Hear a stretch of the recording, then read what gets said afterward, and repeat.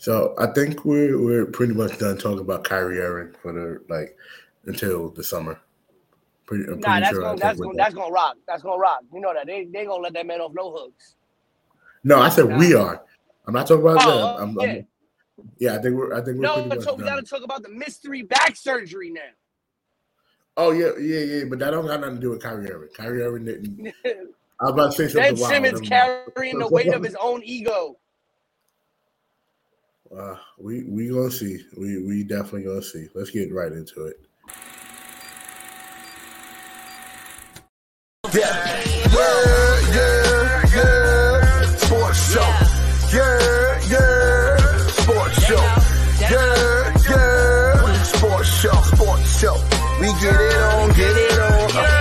Yeah. Sports show. Yeah. Sports show. Yeah. Sports show. We get it on. Yeah.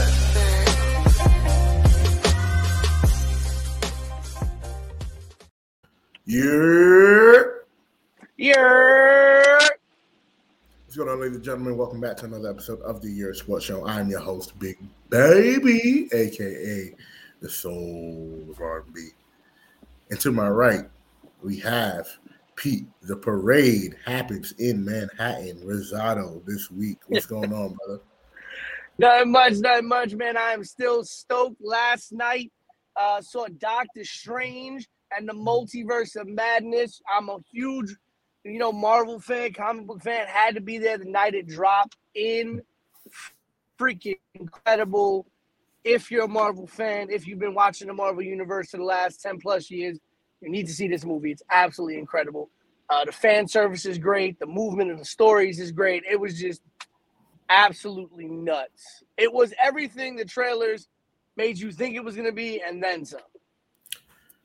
That's good. I'm glad because remember you came inside the chat complaining about how tired you was, and you made a life choice to go to an 11 o'clock show, and then you got to be up by like 5 in the morning. So I'm still dead tired. I'm not gonna walk that back. I'm bone tired right now. It is out here raining disappointment like a Knicks season in full effect. You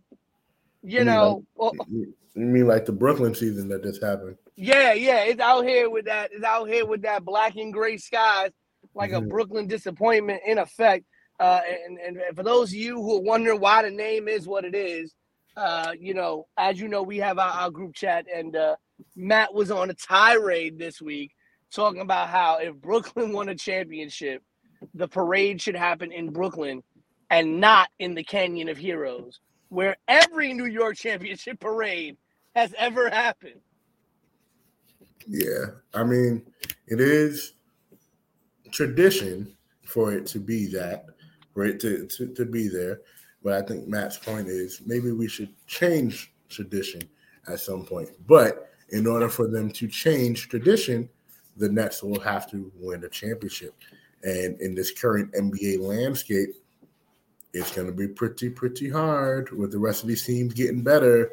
So we shall see. You got my man's, which we're going to talk about in detail today. You got my man's coming back, trying to come back from a whole facial fracture in the third game of the series. Yep. But Ben Simmons couldn't play 15 minutes a night with the back. Again, we're leaving the Brooklyn Nets out of this. So y'all got nothing to do with the Brooklyn Nets. The only thing we're going to mention is get well soon for Ben Simmons. He had surgery.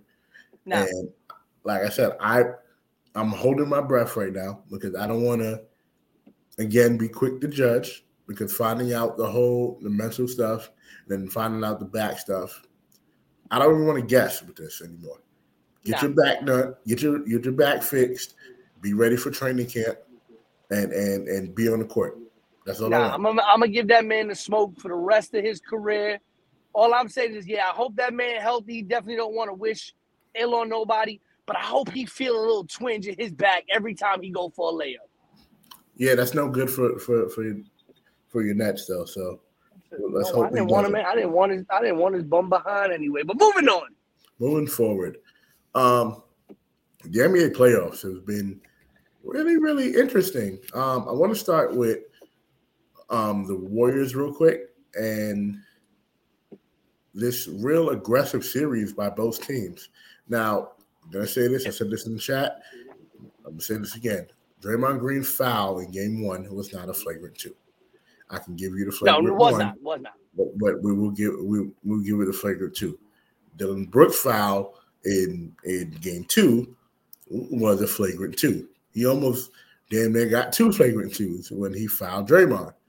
And then he fouled GP for no apparent reason. There was no reason why he should have hit a helpless GP in the air after Ja already made the play on the ball. Absolutely no reason. Right. I was to that man, Ja Morant, who is putting out right now. Mm-hmm. That man had a 40-piece and almost 2 10-piece sides in that game. I mean, this Ja Morant is becoming a star in front of everybody's eyes in this playoffs. Right. A bona fide star. He is, but I think that because of the lack of veteran presence, the Warriors are going to overtake them, but it's going to be, like I said, it's going to be a dogfight every time. Welcoming in BK Matt, who says parades for NY named teams are in Manhattan, based off the based off the conversation we had. But again, I think Ja Morant has a lot of star power. I think that team, I don't think they're a piece away. I think they're more experience. They need more experience. Like this playoff experience is going to be the best thing for them. If they're able to keep this core of young players together for a while, this would be Warriors light for them. I feel like if Ja Morant had the opportunity to play on the Grizzlies teams that had players like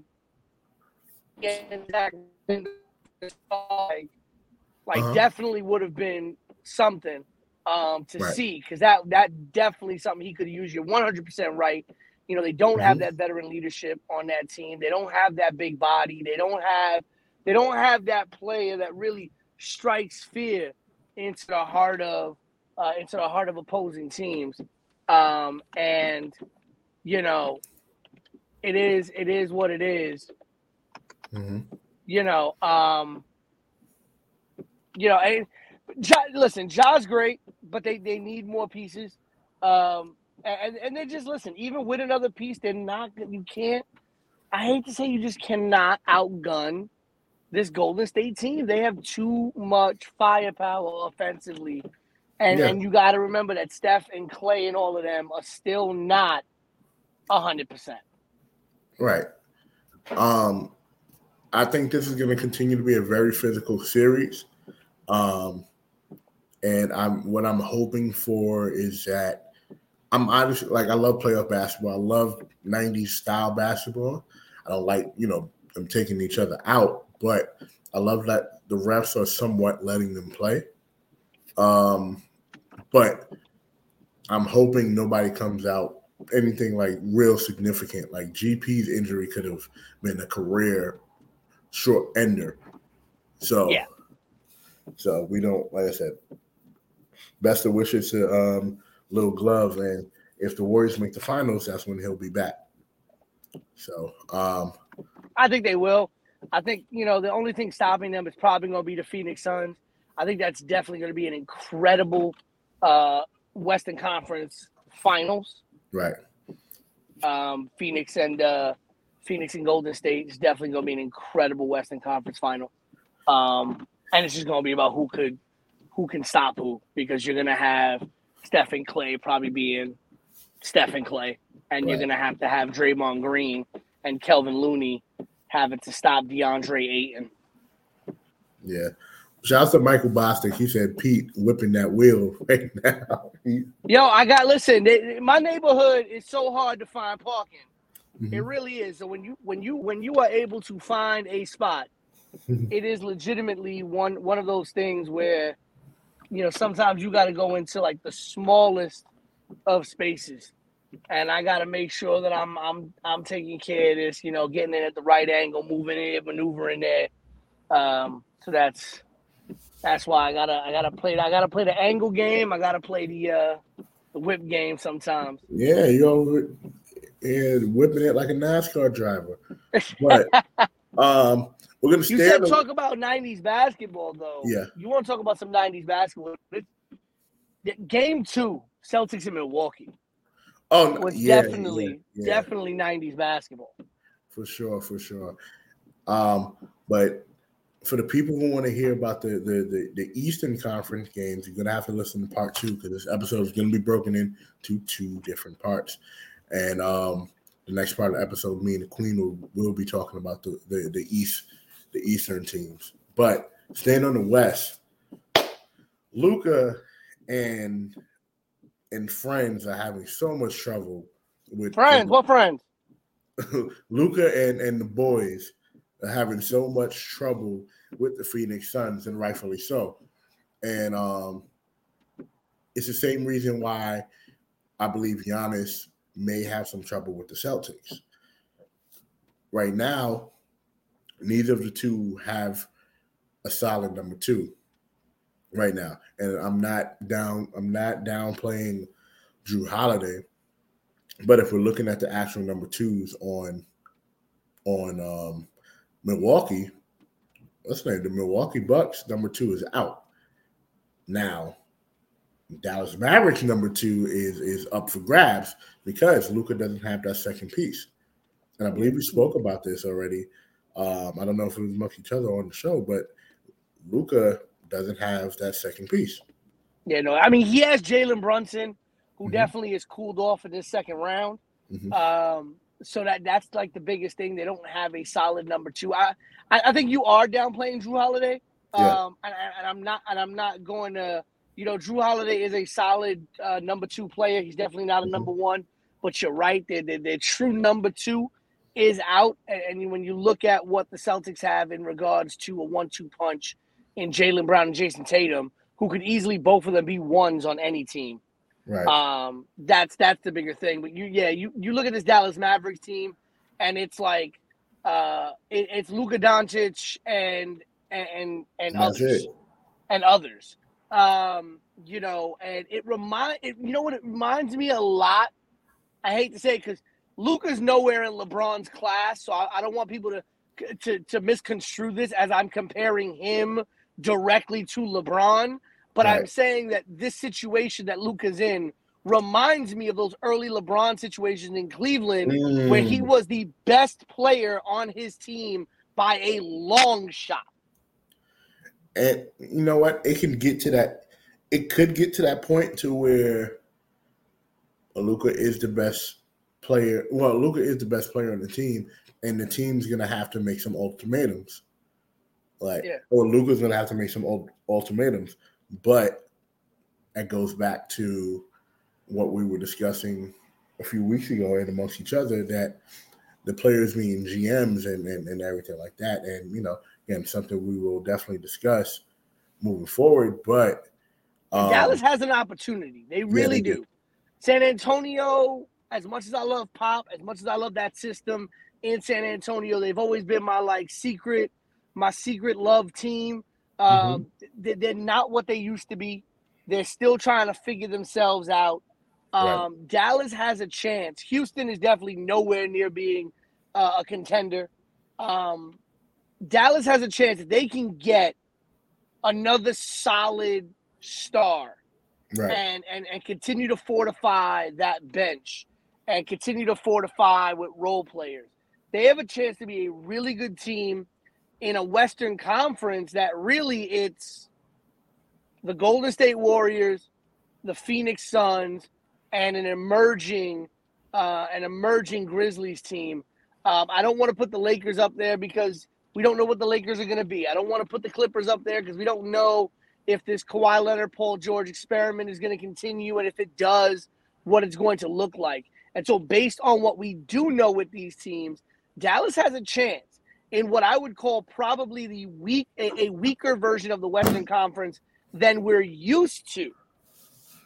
Because we're used to the Western Conference being the conference that goes 10, 11, 12 teams deep. Right. But the problem with Dallas, the problem with Luka is Luka also has to get better on defense. If Luka doesn't get better on defense, Luka's going to get torched. Or if Dallas does not get better defenders around Luka, more 3-and-D guys, Luka is going to get torched. Like we were, me and my boys were talking about this about Steph Curry a while ago. Steph Curry is not a great defender, but Steph Curry is a good defender and can get you stops sometimes. Luka has to turn into at least a very good defender. Yeah, and I mean that's that Euro style of basketball. We've never really seen these Euro guards really play that way with, and I don't want to sit there, Ginobili's not necessarily a Euro guard, right? So, we look at that. Tony Parker was probably the best guard from the European background that played halfway decent defense.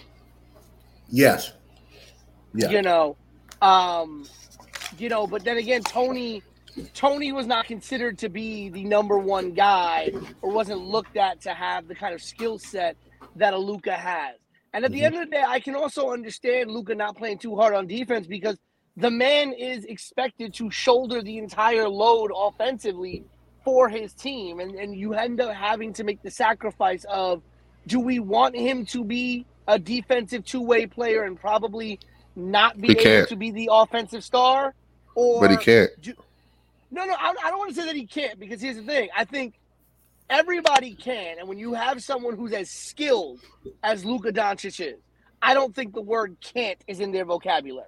This isn't like a player when you're 1 foot slower than your opposition when it comes to he plays the point guard, he plays the guard position. When you're 1 step slower than a lot of your opposition, you catch yourself going up against guards like John Morant, you catch yourself going up against guards like Chris Paul or Devin Booker, who can easily take advantage of you because they have that extra step. Now, where you have James Harden, who fell off a little bit and lost a step, he can probably stay in front of him. So that's what makes it so difficult for Luka Doncic to be that two-way player, because he does not have that extra step to stay in front of these scoring guards who can, bop and get away from you and then drive into the lane. That's why they kept exposing him on a pick and roll and picking him out. Like if you think back to that game where the Lakers played, they played Dallas, and they interviewed Kuzma, and Kuzma said basically whoever he was guarding, we gave the ball to. Yeah, but I agree with that 100%. I also think that goes back to what Pete was saying about the international play, because nobody's patting a rock in international play the same way they're playing. But this is where you got to go to. This is where it goes to the coach. When we had this conversation about Doc Rivers and things like that, this is where it goes on the coach. I would not have Luka Doncic guarding the opposing team's point guard. I wouldn't have Luka Doncic guarding the opposing team's shooting guard if I know that they are more athletic and can get past him. With his size, you could easily put him on a small forward. You can have him play defensively against someone else who he can match up well against and play smaller in other positions. You can easily play a 3-guard lineup where you have your other 2 guards guarding the 1 and the 2, and you have Luka guarding the 3. This was the same situation that Dallas was in with Dirk. Dirk was not out there guarding the centers, and Dirk was the power forward, but for most situations he was the taller man on the floor, because many times he was not taller. He was taller than the center that they did play at the time. But he didn't guard the centers, because the centers that Dirk Nowitzki was going to have to guard were going to body him because of Dirk's size and his frame and his strength, his lack of strength. So what did they do? They had Dirk step out and guard the power forwards, who at that point were not as agile. They didn't have the footwork, and so Dirk could easily outsize them. And Dirk sometimes went off and guarded the 3 just because of his length and his size. He could slow down those shooting small forwards because they couldn't shoot over Dirk. And that's where the coach has to be smart enough to make the defensive game plan and put Luka in the positions where he could be successful. I hear that, Pete, but in this era now, you have a whole lot of athletic players inside the NBA. You have fives that can dribble the ball and get away and have that extra step, like a Joel Embiid. Whereas you have your players like Dre said, the Euro players like Jokic, who don't have that speed or don't have that athleticism, who literally cannot jump off of a curb. But yeah, they are talented and skill wise, and they're dominant players. But when you match them up against certain players, they're going to get exposed. Now, it sounds easy to do that for a Luka Doncic, but it really isn't when you have the opposition knowing that's going to be their game plan to hide Luka on the defense. So what am I going to do? I'm going to call screen and pick and rolls, and I'm going to make sure I get the switch where Luka is guarding me, and I'm going to whap that ass. That's just how that goes. And that's pretty much what Paul did. For real, all I'm doing is I'm looking for any pick and roll set that's going to get me Luka in it. Honestly, if they want to do that, Dallas should be playing a zone defense where their defense could rotate and step out and play up against that, because that's what happens when you're talking in college and you talk about the NBA, especially the older school NBA. And I'm not talking like super old school. I'm talking like even the 2000s, early 2010s. You know they tried that though, right, Pete? Right. When you want to hide a player defensively, you play a zone. You play a zone defense so your defense can rotate and you can continue to move the strong side of the defense. You could have guys step up into double teams, into traps, things like that, and you hide the deficiencies of your man-to-man defense in your zone defense. And I know this because I spent 4 years watching the greatest zone defense in college basketball. And we did not have, at Syracuse University, we did not have some of the greatest on-ball man-to-man defenders. But damn, did we look like a great defensive team, because that zone hit a lot of the man-up deficiencies that a lot of our players have. So it's hard to compare college zone to NBA zone because how far did y'all go? There's no defensive three in the key. Hold up, Dre. How far did y'all go though? Every year we were in almost either in the Sweet 16, Elite 8, or at least in the round of 32. Even with some of our worst teams, we made the Sweet 16.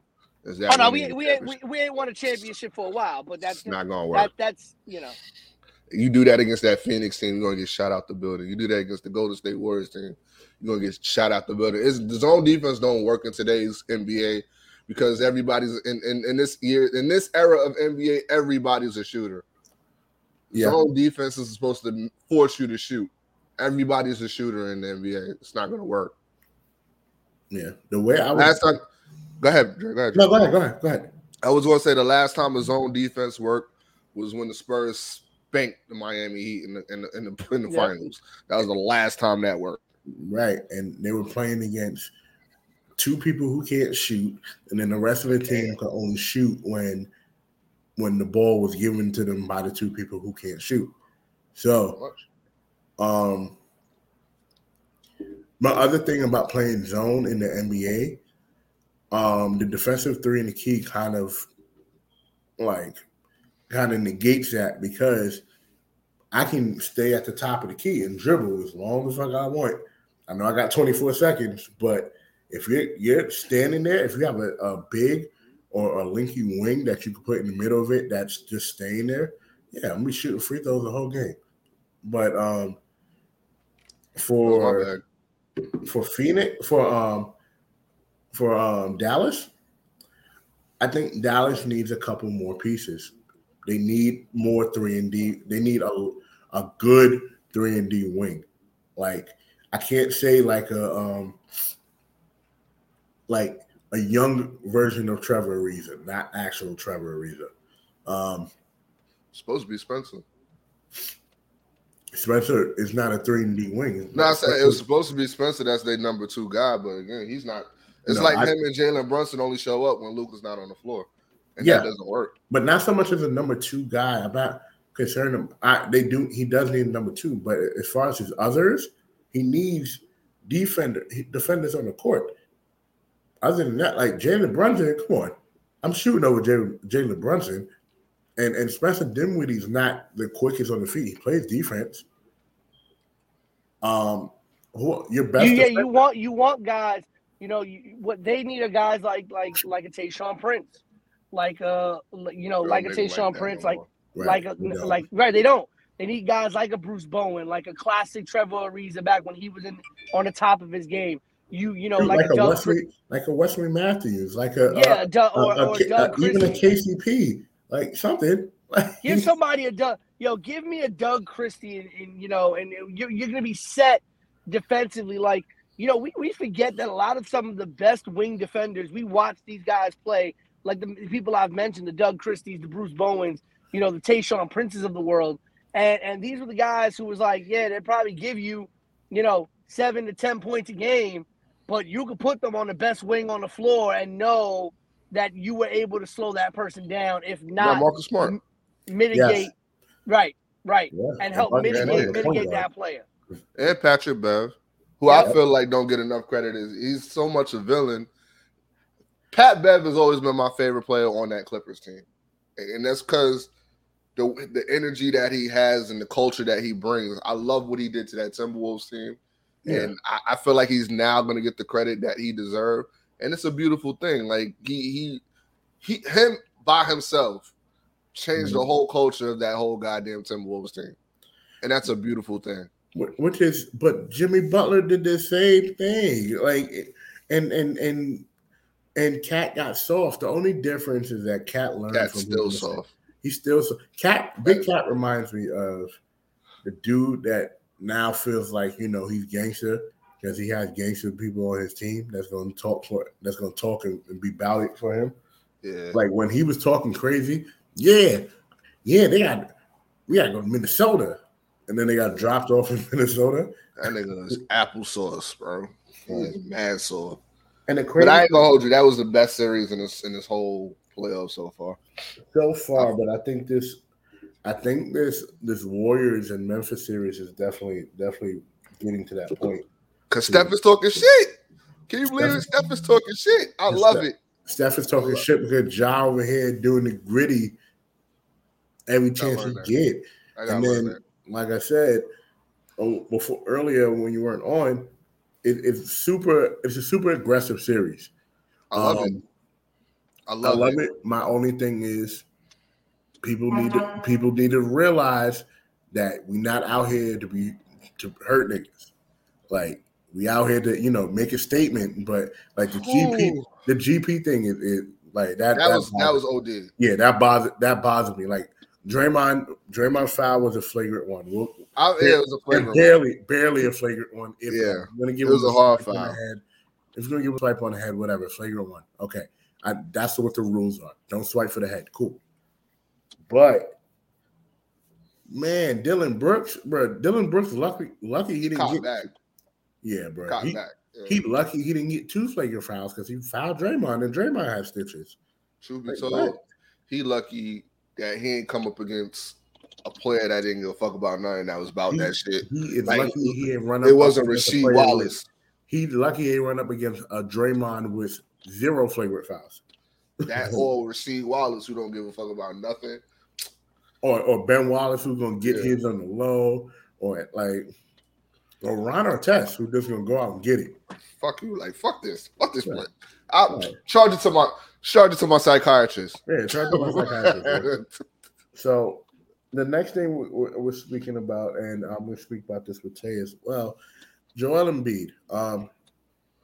This drops on Monday, so by the time he comes back, he'll come back tonight. Yeah, he comes back tonight. So tomorrow, right? No, the game is tonight. Yeah, game three is tonight. He is listed as doubtful as of the last injury report. There's a notification. He's available. He's playing. Okay, so they've upgraded him. So I know the injury, the first injury report came out like a little after their morning shoot around, right around noon. And it said that he was upgraded to doubtful. So it looks like he has passed the concussion protocol and they've cleared him to play for tonight's game. So the thing about it is we can only make assumptions about how this is going to go. But my thing about Miami, Kyle Lowry cleared to play too. Yeah, my thing about Miami and in this Philadelphia series, again, we're just touching on it because we're going to get on East Coast stuff the next episode.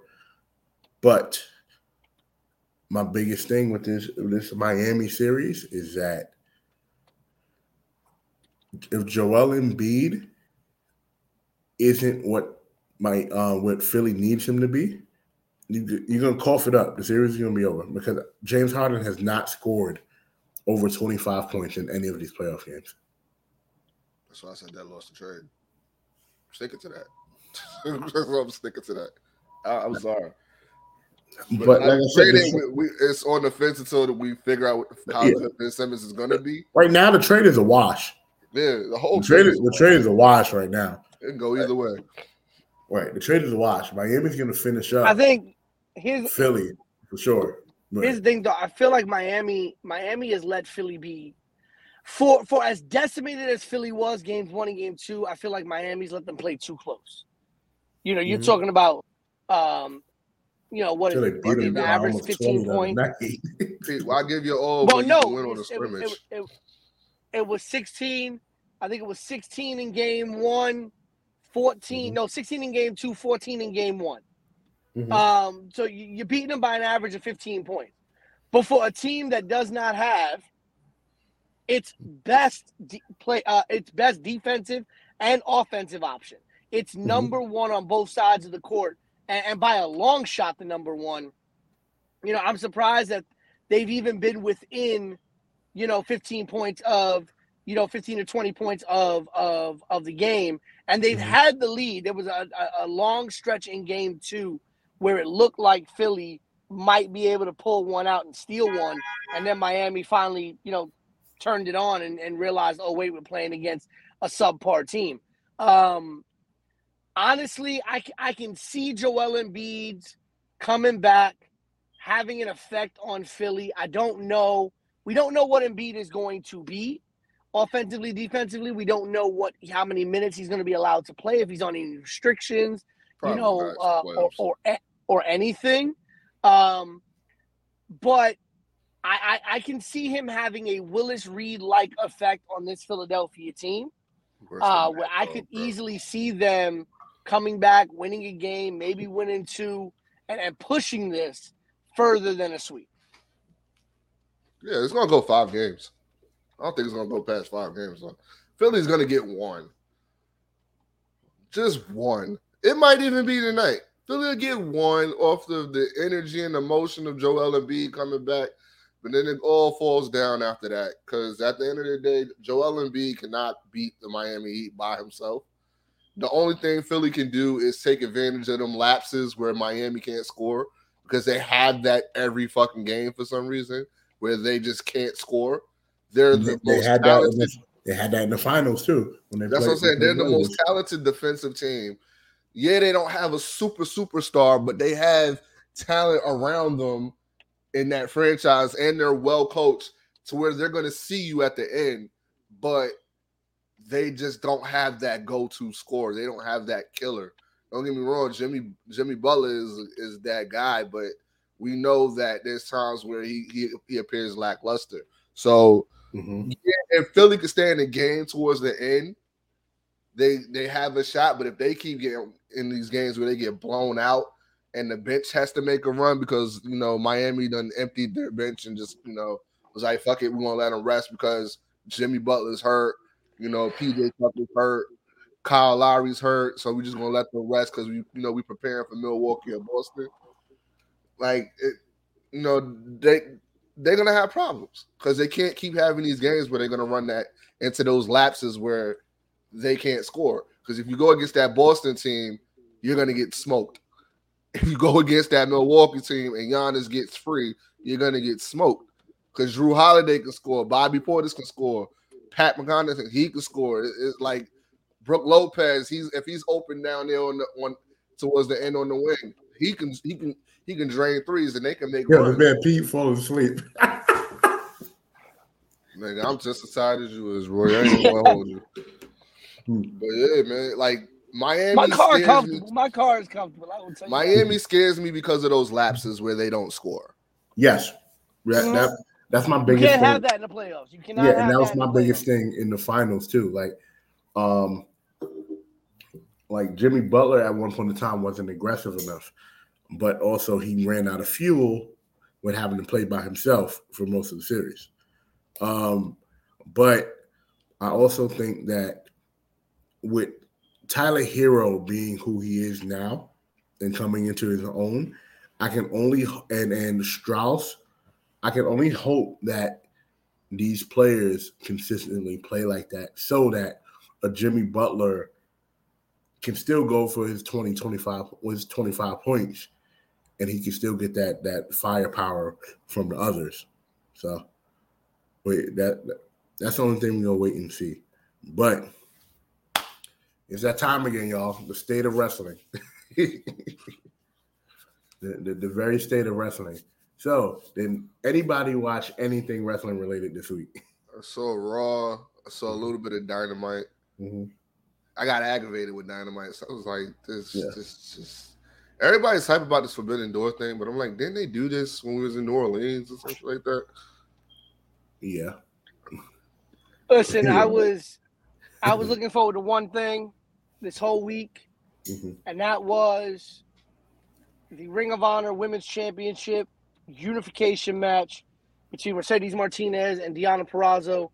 People who know me and see me in this business and know about me know that I first of all, I know both of these women. Deonna from Jersey. I remember when she was breaking out onto the scene and she was doing a lot of the regular local indie shows in Jersey and things like that.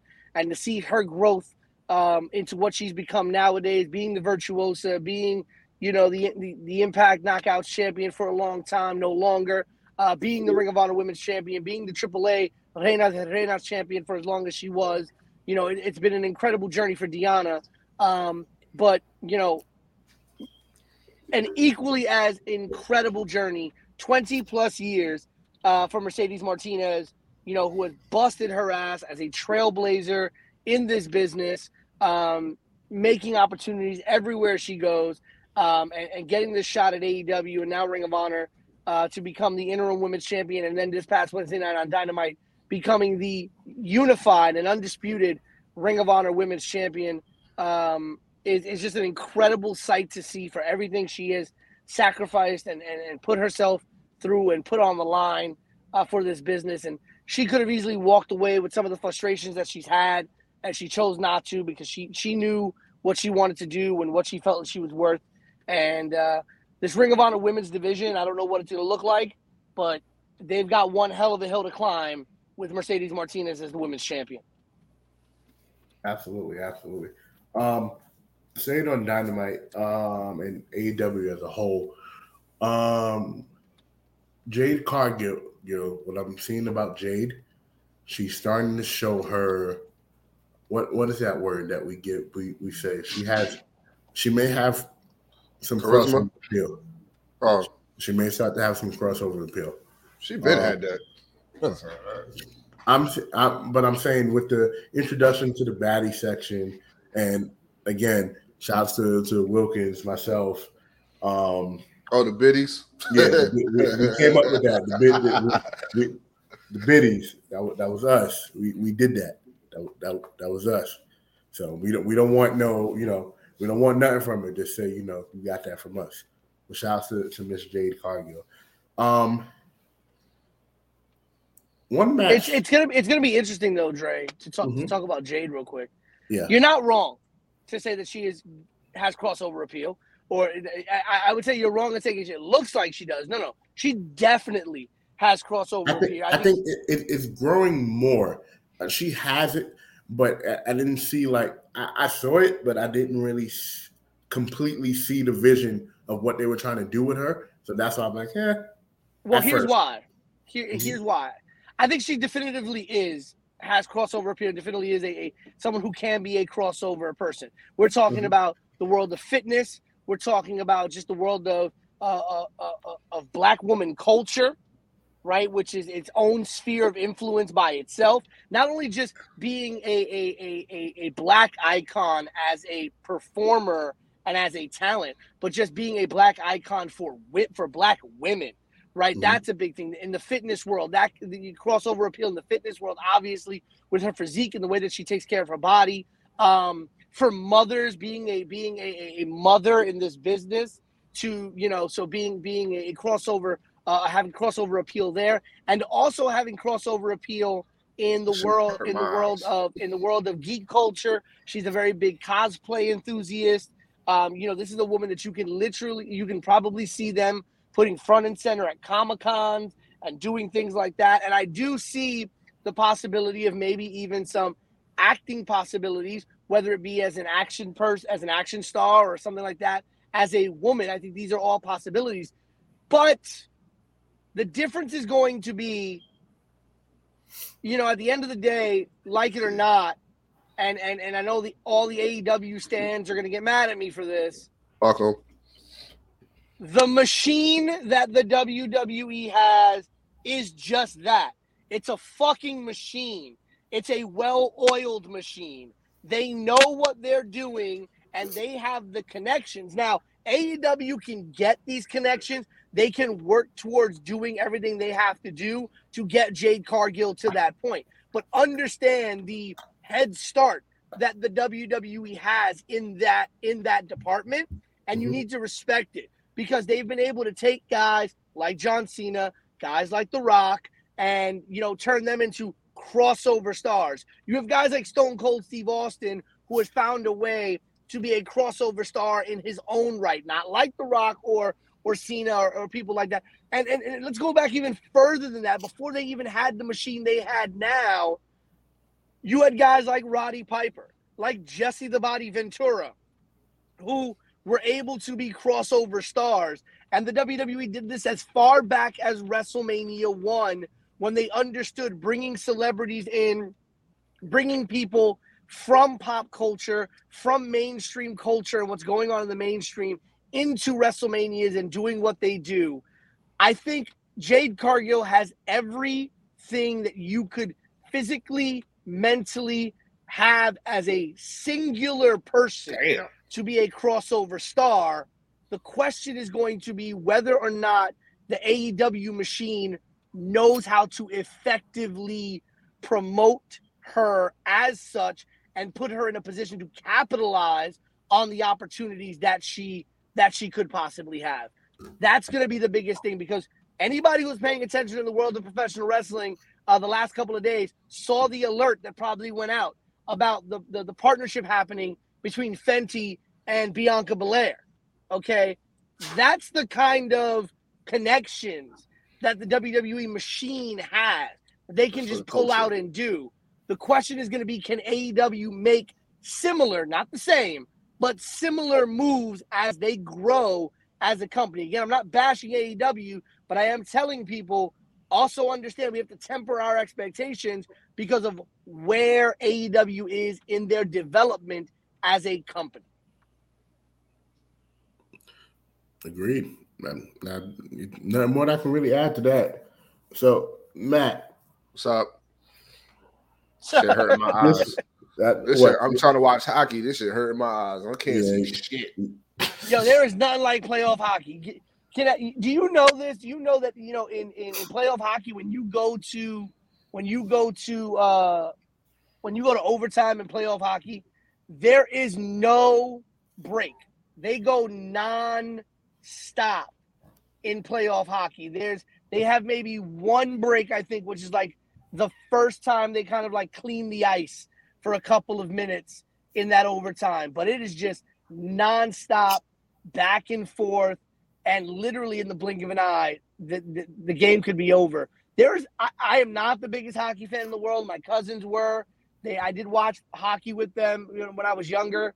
But there is honestly, I don't care what you say about basketball, football, baseball, there is nothing as intense and as riveting, honestly, as overtime in playoff hockey. I don't see no black people.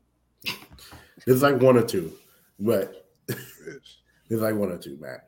But Matt, what are your thoughts on this week in wrestling, and as we head to WrestleMania Backlash? What are my thoughts? What are your thoughts on the card? I tell you the truth, I haven't even seen the card. All I know is Cody and Seth. I don't even know who fucking Bianca's going against. Who is she going against? I don't. Let me see. I know she ain't going against Becky because Oscar just came back. Shout out to Oscar. I was happy to see her. Oh man, I was very happy to see. I was Oscar so back. excited to see her. I heard about the releases. I'm just waiting for Bailey to come back. I heard about the release of Dakota Kai. That shocked me. That shocked a lot of people. I was more shocked by Persia Parada, aka Steph DeLander, who was paired with Indy Hartwell down in NXT, and the whole Dexter Lumis storyline. That shit threw me off. I like Dexter. Listen, mad respect, because say what you want. NXT took the man formerly known as Samuel Shaw, and was able to do so much more with and elevate that character more than Impact was ever able to do, and things like that. Like when you talk about taking a character that I could care, and Sam Shaw, great wrestler, great in the ring, his mannerism, psychology, great. But I didn't give a crap about that character until NXT got their teeth into it. Yeah, he reminded me of like the new age Heidenreich. Remember him? Yeah, he was like the new age Heidenreich. He was so hilarious. Especially him with Gargano. They were hilarious. He did give me Heidenreich vibes. Remember when he was showing him the condoms? He was like, still one of the greatest segments is during the wedding when you just flash the hatchet. Yeah. Like, anybody got something to say? I got the hatchet on me, ready to go. Big, big shout out though to Malcolm Bivens. That man's gonna land on his feet no matter what. Yeah. I think a lot of these people that man's only got 30, bro. Malcolm Bivens, they 30 with they 31 12-01. That man gonna be someplace. Yeah, I mean, I think everybody who was released, with the exception of maybe Parker, because I don't know if his heart is really into this. And I don't want to speak ill about the man, but Steph DeLander's 25 years old. She's one of the 3 big stars that came out of that Aussie system. I mean, literally, when I tell you they stacked them up and shipped them out, it went Rhea Ripley, Indy Hartwell, Steph DeLander. That was literally the progression of stars out of Australia. Steph DeLander is going to land on her feet somewhere and be a star. I think Dakota is going to land on her feet somewhere. Can be a definite, improvement. Oh, definitely an AEW or Impact. Could be I want to see Dakota. I want to see her in Japan. Yeah, she could be a great pickup for any women's division. I think Sam Shaw, now with his character after doing what he did in NXT, is going to be a very big pickup for anybody. And Bivens, like we said, and then with the information today that the new mommy on the block. I mean, she's been a couple of months now, but Candice LeRae now being a free agent. First of all, I know she's having a great time. Her and Johnny being mommy and dad. Being a great time with Quill. So I wouldn't be surprised to see Candice take some time off and be a mommy. But it'd be good to see where a lot of these people go, because I think a lot of them still have the ability to go places and make some waves. But what I don't like about free agency when it comes to wrestling is that everybody assumes everybody's going to AEW, and I hope it doesn't happen like that. Like I don't know. Maybe it's because I'm looking at NXT like how we all looked at the Attitude Era, some of us the Ruthless Aggression Era. It's just like you didn't want to see it end, and then when it ended, it was just like, now what now? Like, don't get me wrong, I like 2.0 to a degree, but I'm gonna always have that feeling like the Gold and Black was so much better. It was just the time. Like the first 3 NXT takeovers in Brooklyn, it was like TakeOver was the place to be, and it doesn't have that same vibe no more. And it's just I'm gonna say something that's gonna be controversial, right? It's gonna be somewhat controversial, but rock with me with it, right? Yeah. What NXT was doing is what AEW wanted to do. And what I mean by that is the fact that NXT was a lot of the place where first it was a development system, but it basically became a third brand because most of the top independent stars started coming over. anybody who was on the independent scene, was there. AEW wants to do that to the same extent. And this is why the reason why I keep comparing them to WCW. Why you keep taking the leftovers from. And they're doing it so badly. Yeah. Like, I didn't want to say it because I know how Pete feels about AEW.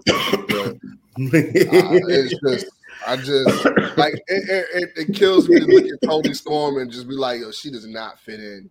I'm looking at her with Ruby Riott, and I'm just like, yo, this shit looks so washed right now. No, but I was trying so hard to get into it.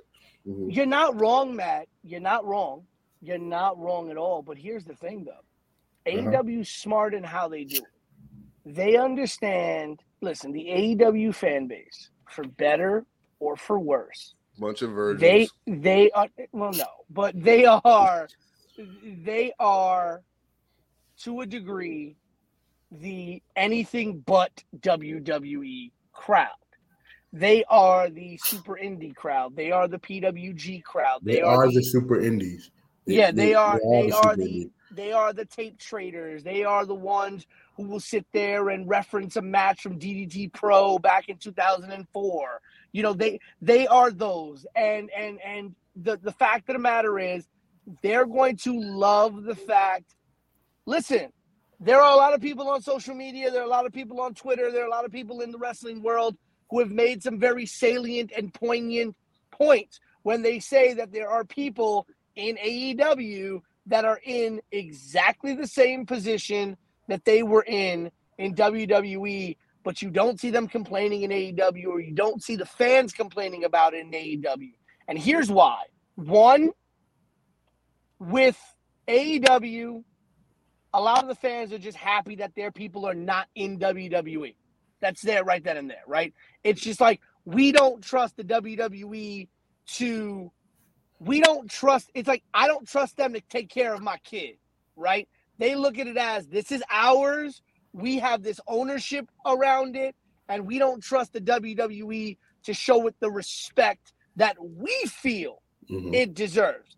Now, for better or for worse, the WWE formula is what it is. It sometimes works, it sometimes doesn't work. It's not always on the it's not always the fault of the WWE. Sometimes it's the fault of the talent. It is what it is. But a lot of that fan base is just sitting there just like, we're just glad they're not in WWE. But also, and this goes back to something we spoke about, Matt, and we had a little bit of a back and forth about sports in general. When we were talking about the whole Gary Payton thing, we were talking about, would you rather sign the big contract and go somewhere and get your bag? Yeah. Or would you rather take less money and stay in Golden State? Yeah. And the same logic applies, honestly, right now with this whole WWE, AEW back and forth. Oh, I got a rebuttal. At the end of the day, you get the question is, here's the question. Do you want to do your money? Do you want to make your money, or do you want to do your art? Right? Mm-hmm. And there are some people who are, I want the bag. I want the money. I'm okay if I get one match a week on main event. I'm okay if I'm sitting in catering. I'm making my money. I'm getting my bag. They're fine with that. Yeah. There are other talent who are not happy about that. And they're like, you know what? You could offer to pay me X amount of money. It doesn't matter. I want to do my art. I want to do it this way. And so they're willing to go to a place that, we'll pay them still decent money, but not what they were going to get somewhere else. They're going to be able to do what they feel happy doing, their art. That fan base is going to accept it and love it because it is what it is, and that's what they want to see. Mm-hmm. And they could be in the exact same position getting one match a week, but they just internally, for whatever reason, feel better about it being there than over there. And I can't listen. I'm not a professional wrestler. You've been there, Matt. You've been on the road. You've been, you've trained. You've done that. I've been in the ring. I've trained. I've bumped around, but I've never lived the life, right? Yeah. So I can't speak to their mindset, but I can understand the idea of, do I want to do my art or do I want to do my money work? And there are some people who want to do the money work, and there are some people who want to do the art. There are some people who think they want to do the money work, but they really want to do the art. So they go take the money and then realize, don't really want to be here, not happy. So they go back. And there's going to be people who are like, all right, I'm done. Like, honestly, Shinsuke Nakamura, that man is doing his money work. He did his art for as many years as he did in Japan, the Ring of Honor. Yeah. That man did his art. Finn Balor, he did his art in Europe and in Japan. They are doing their money work. And they are still doing great things, regardless of what fans want to think. Okay, they are still doing great things, but they are happy with the situations they're in. And there are going to be people in the WWE that are just like, you know what? I'm making this money, but am I happy? And if you're not happy, go where you're happy. Go where you're happy. But that's what you kind of see. You prove my point to a degree. Now, when we were discussing the Gary Payton Jr. thing, Gary Payton Jr. and for the better part of Jordan Poole too. Remember, they had to battle just to get into the league. So it's like to get that big contract is different. It's not guaranteed that they're going to get it. We just saw what happened to Gary Payton Jr. Granted, he'll be back within a month. God willing that the Warriors get past Memphis, he'll be ready for the finals or whatever the case may be. But that injury could have stopped him from getting a good contract. You get what I'm saying? So I hear the whole art thing, and it works with wrestling. Why? Because your art is your name to a degree, right? So you have some of the greatest wrestlers who never have ever been seen on WWE TV. So if they've been battle tested for like 10 to 12 years, and then they finally get that recognition from WWE, they're gonna take it because look, I get to plant my flag here and make whatever money I can make. And if it don't work out, I got the notoriety and the namesake to go make more money elsewhere. Right. So it's kind of different with that aspect when it comes to wrestling. Whereas in an NBA, you got your DeMarcus Cousins who had the big contract, kept getting hurt, and now is signing nothing but 1-year deals where he's not getting on that contract. And the environment don't work for anybody. We've all seen it. How many players have come to play in New York for the New York Yankees or for the New York Knicks and played on the big stage and just can't hack it, right? Yeah. It happens, right? There are some people that it doesn't work for them. And we've seen that with some of the people that we've seen come into the WWE in the current recent years that are now in AEW, where it's just like, hey, they wanted to be there. They thought they had what it took, but hey, it wasn't for them. It wasn't the right environment for them. It wasn't the right fit for them, whatever it may be. And now they're out and they're doing what. But then again, look at Cody Rhodes. Cody left to go do his art. He left to go do what his heart wanted him to do. Mm-hmm. And then he said, you know what? It's time for me to go back. It's time for me to go and take this to another level. And his perception of what he wanted out of the business changed.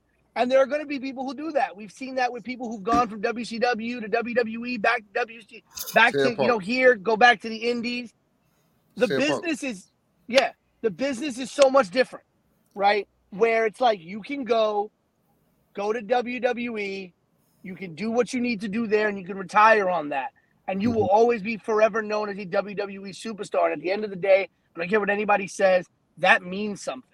To have performed on that stage, to have performed at a WrestleMania, whether you're the first match, the pre-show match, the third match on the card, or the main event, it freaking means something to have done that, right? To some people, it may not mean as much to them. To some people, Japan is where it's at. That's the dream for them, right? I knew a guy who, and all of us knew him, a young man who passed away way too soon, tragically, Matt Travis, who wrestled here in the New York City area, right? That kid, when you talk to Matt Travis, he said to him, where his heart was, where his dream was, it wasn't the WWE. It was Japan. That was his stage. That was his top of the world. That's a lot of wrestlers, though. Right. That was a lot of wrestlers. That was the top of his ladder. Like Joey Ace when me and him started wrestling. And Shout out to Joey. That's my best friend. Known him since I was like 15. He put me on the New Japan and Old Japan. So he put me on more or less to the indies and the tape trading thing.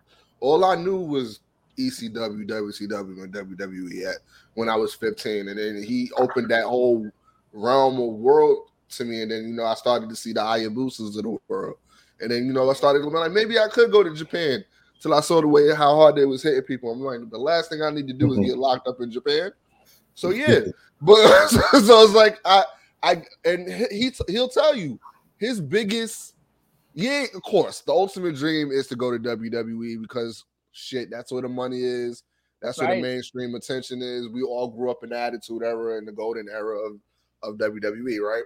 So, but everybody wanted to sink their teeth in Japan or AAA.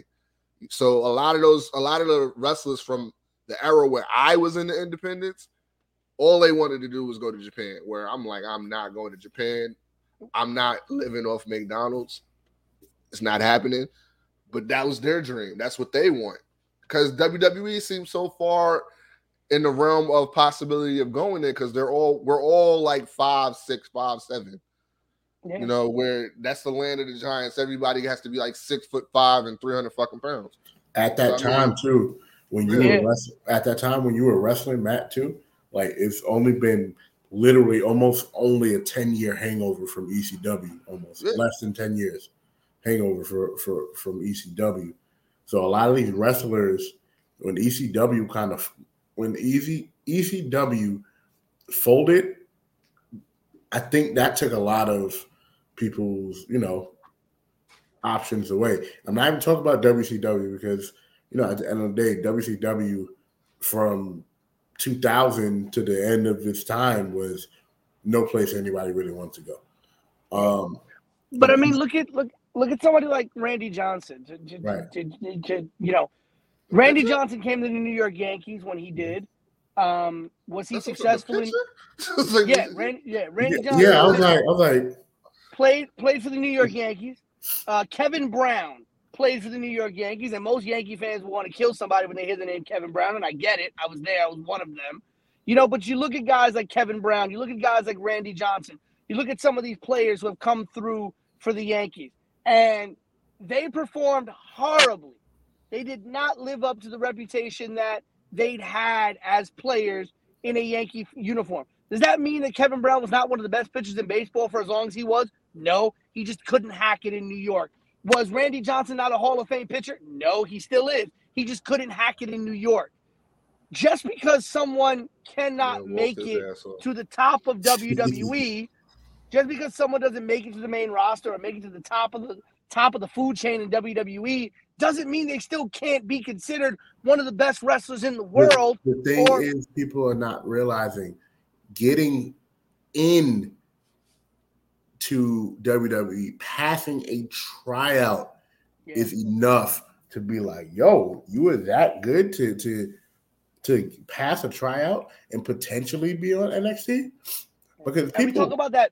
Go ahead, Drew. I'm sorry. People live off that. Remember when it was Tough Enough? And people got on Tough Enough, and then people were garbage on Tough Enough, and then they were running around being garbage on the indies, but because they were on Tough Enough, bro. Pete, I don't know if you remember. I don't even know if you remember Bill Carr. Remember Bill Carr? Yep. He was in FCW around. He was around that era when I was in the Independence. He was the one dude from our era that made it past the tryout and got into FCW, and he was out there for a long period of time. He just recently, I want to say like a decade ago, started coming back up here and wrestling. I don't know if he still does. Or him and I don't know if he still does, but I know him and Dan Barry were Team Tremendous for a while on the Indies. Yeah. So I mean, but that was his namesake because he was the one that got the WWE contract. People talk about what y'all were saying, literally, like you can go to the E and make a name for being an enhancement talent. Look at the Bollywood boys. The Bollywood boys are running up and down the indies right now because they were Jinder's lackeys. Yeah. They were, and they're really good. They're actually really good wrestlers. Oh, no, they're incredible wrestlers. Yeah, they're really, really good wrestlers. But nobody would have known because they were getting tossed around all week. I mean, every week. Shout out to the Maharaja. Right, but it's like what y'all was saying. You got to get in where you fit in, and just having the name WWE attached to you gives you so much more layers to your wrestling career. Like but like there's a couple people that there's people there's what is his name? You had him on your first show, Pete. Anthony Green. Anthony Green. Not many people knew who Anthony Green was. If you watch 205 Live, you knew who Anthony Green was. If you watch a little bit of NXT, you knew who Anthony Green was. But he made his name. He was there. That name draws people. Who else? What's his name? Who was on Tough Enough? Who's now and he wrestles all the time. I forget his name. I forget his name. I know his name. Well, I barely watched. He was in Lucha. He was in Lucha Underground too, and he was on your show as well. Oh, Matt Cross, M-Dog. Yes, Matt Cross. M-Dog, Matt Cross. Matt Cross was on Tough Enough. Yeah, I mean, but Matt was able to build his career, right, for a while. But you know what's funny is people always use the, big fish in a small pond, small fish in a big pond metaphors when it comes to wrestling. Ladies and gentlemen, newsflash, the WWE is not a pond. It's a freaking ocean. And at the end of the day, you could still be a huge fish and still hide in the WWE ocean. I don't know if y'all know this. I'm not talking to y'all two, but like there are species of fish and marine life that are huge that you never see in the ocean because it's just so big of an ocean. The WWE is the same way. You could still be a big fish, and it's just that ocean is so vast and so big that it doesn't matter how big of a fish you are. You're still swimming in an ocean that's 1,000 times bigger than anything. And I can fill it up now. And that's the thing. I mean, there are some great stars, like Matt said, who have never stepped foot in the WWE. Mm-hmm. There are some great stars in this business who, were in the WWE for a cup of coffee. There are some great stars. Listen, Chris Candido, is one of the best professional wrestlers you could have ever watched in your life. That was just a shitty hand he was dealt. Yeah, and most people, if you tell people, if I go to a wrestling fan and I'm like, yo, would you make Skip of the Body Donnas your world heavyweight champion? People would think that I was the craziest person in the world. But you go to a wrestling fan who knows the name Chris Candido, and they will sit there and give you a dissertation as to why Chris Candido could have been a world heavyweight champion. Guys like Steve Carino. Shane Douglas could have been a world champion in anywhere but WCW. He's a cool dude. You ever met him in person? He's funny as shit. Shane Douglas had me dying last time I saw him. But there's people like that. Like there's people who were marketable but not marketable to the WWE for whatever reason. It's their reasons. My issue is, and the gimmicks are marketable. Yeah, the gimmicks is always marketable. Ted DiBiase, if you ever watch Mid-Atlantic Wrestling, Ted DiBiase used to have some of the most brutal matches, some of the most brutal cage matches. Ted DiBiase was, one of the best wrestlers on the territory scene. Goes to WWE and becomes the gimmick of the $1 Million Man. Listen, that man saved his whole life. Right, and at the barely end of the had day, any matches. Talk about how it's silly, it's a gimmick, whatever. That gimmick will last him for the rest of his life. Yeah, even though he owed the government money, but yes, it will last him the rest of his life. That. Him and his son. Well, his son about to start wrestling again because he owed. I thought his son was an IRS worker or some shit like that. Or no, a tax returner. I don't know. That nigga stole taxes. That was his tag team partner. That was the IRS. Yeah, that was But guys, really, really, really good episode. Really good episode. Hold on. We gotta give a shout out to somebody. I want to give a shout out to JJ Reddick for putting Magdor Russo and Skip Bayless and Shannon Sharp in place. Oh yeah. We We need people like you in the media that put these people in their place for saying blasphemous shit, like saying Draymond Green needs to shut up and play. Oh, you yeah. should be ashamed of your damn self. Oh, Shout yeah. out to JJ Redick, man. Oh, Spoke yeah. that truth. Spoke that gospel. JJ Redick held it down. And people, so the thing about that, people were like, oh, Stephen A. Smith was shutting up. No, Stephen A. Smith let the player defend the player. And then JJ Redick was like, you know what? You racist as well. so JJ Redick held it down. Like I said, people were like, oh, Stephen A. Smith, yes, he has some moments where it's like, come on, bro. But especially talk about Kyrie. Yeah, when it comes to Kyrie, he real 50-50 with me. But when it comes to this, nobody needed to hear Stephen A. say anything about this. You need another player to say to defend another player. And then people are like, oh, Stephen A. don't defend black people. Like, bro, I'm not. Randolph Russo. Yeah, he's Randolph Russo reminds me think of like the racist white guy that doesn't want to come off as racist, but he is racist. So, but that shit was just shut up and play. The world is tired of hearing Draymond Green. I listen to that man podcast every week. I don't know what the fuck he talking about. Right. I was telling my boy, I was on the phone with him today. I was like, listen, I didn't ask for a Draymond Green podcast. And it's not like I woke up in the morning and be like, you know what? I want to hear Draymond speak every week. No, nobody does that. But when Draymond speaks, he knows what he's talking about. Exactly. So I don't mind listening to Draymond Green speak about stuff. Now, if it's Chris Webber, then no, I'm just not listening to the podcast. No, you say Chris Webber. If it's fucking Kendrick Perkins half the time, I don't even No. Listen, I can't listen. Remember when Chris Webber was on 2K, I was just like, oh, bro, I gotta cut this shit off. Oh, yeah. 100%. But yeah, we'll shout out definitely to JJ Redick. Definitely shout out to JJ Redick. We're definitely getting more into that on part 2 of episode 103 when me and the Queen discuss a few things. Oh, she gonna go off. Oh, she will. And I don't even think she heard the clip. If she would have heard that clip, she would have went off. Because it really put the clip in the chat. Put the clip in the chat. It came off racist as fuck. When I heard it live, I was like, yo, this motherfucker is. What is he talking about? Yo, we grew up on Mad Dog Russo. He was on the Yes Network. I grew up on Mad Dog Russo. Bro, like finding out people racist without them really saying it, but they really said it. I think it's racist as hell. But as I said, put the clip in the chat. Let's listen to it, so she can turn up. But guys, very special thanks to Job and Chance Network, of course. All the shows on the Job and Chance Network. Don't need to name them. Viewing party going down this Sunday. After you spend time with your mother, or bring your mother to Legends, either or, do your thing. The mother of my kids, we going to work.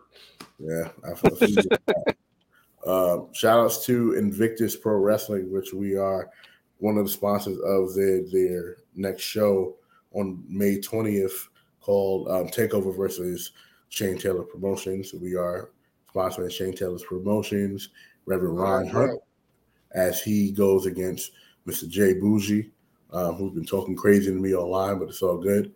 I'm going to see him when I see him.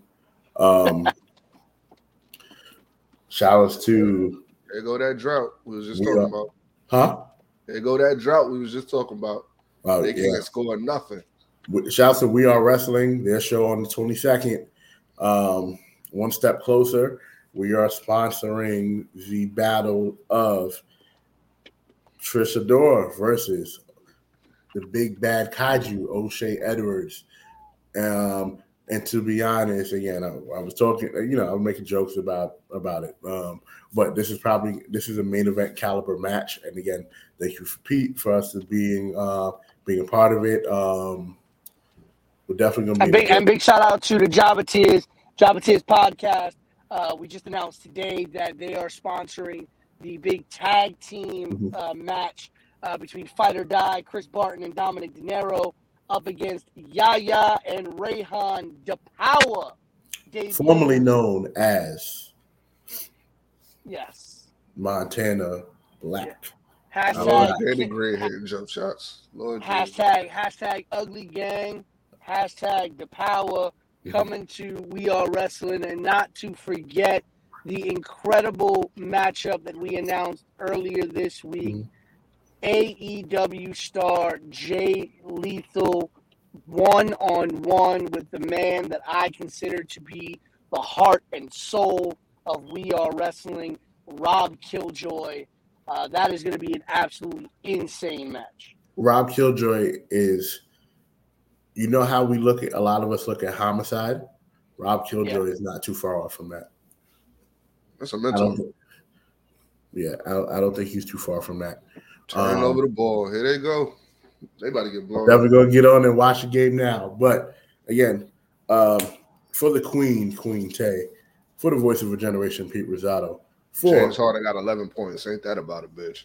Finally, for a BK Matt, it is your boy, Big Baby, signing off. Peace.